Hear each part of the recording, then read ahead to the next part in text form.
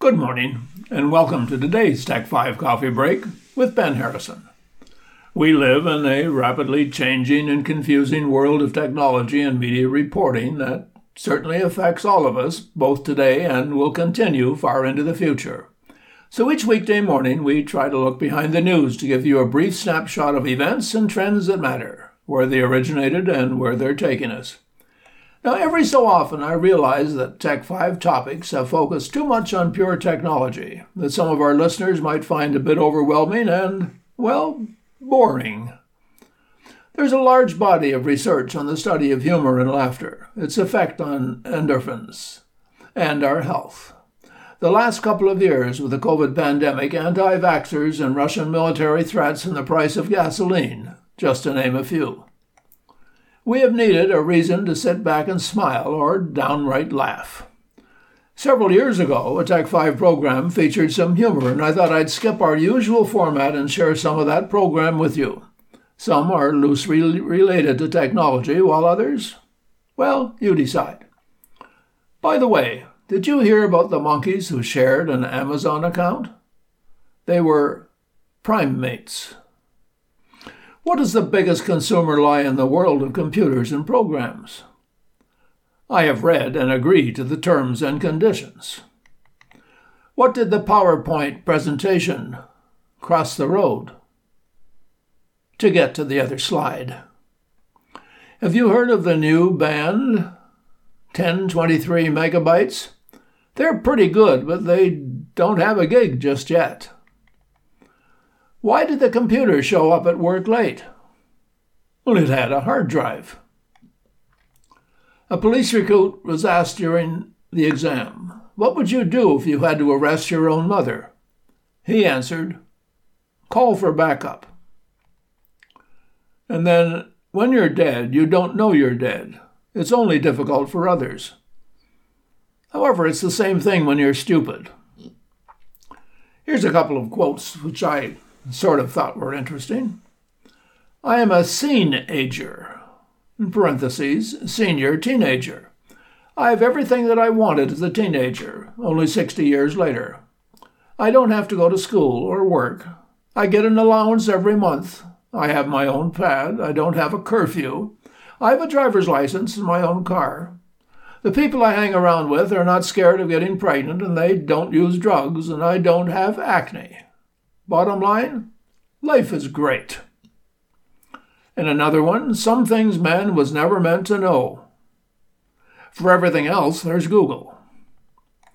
And then, I don't understand how I can remember every word from a song from 1964, but I can't remember why I just walked into the kitchen.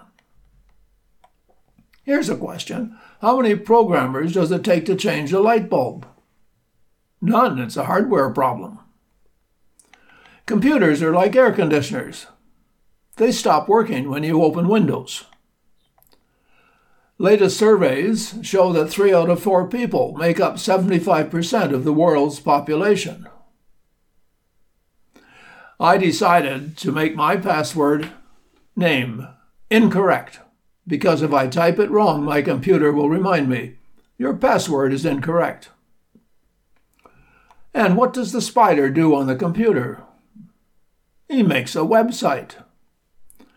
Or Bill Gates walked into an Apple store and farted, but it was Apple's fault that they had no Windows. Finally, I'm going to share with you some thought-provoking quotes about computers and technology in our work, business, and home lives.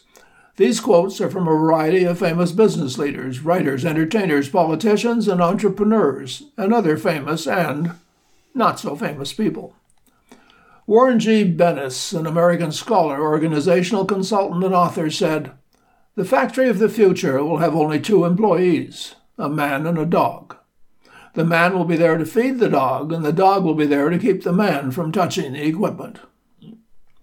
This one from an author, an anonymous author unknown.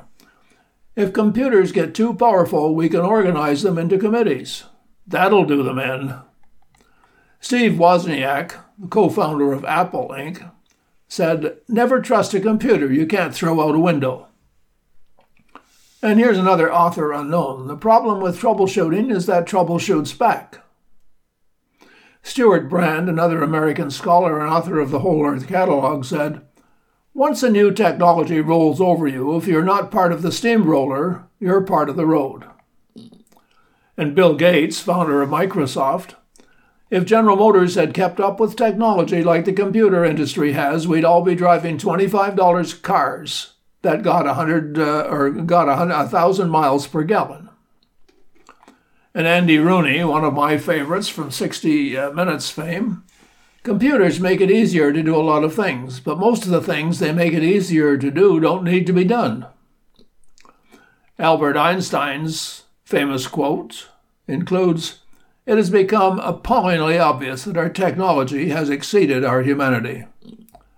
And finally, a quote by Isaac Asimov, "The saddest aspect of life right now is that science gathers knowledge faster than society gathers wisdom." Well, there you have it. If Tech 5 today has offended you in any way, I apologize. Until the next time, that is. You've been listening to Tech 5 with Ben Harrison from Muskoka's only nonprofit radio station, Hunters Bay Radio 88.7 FM.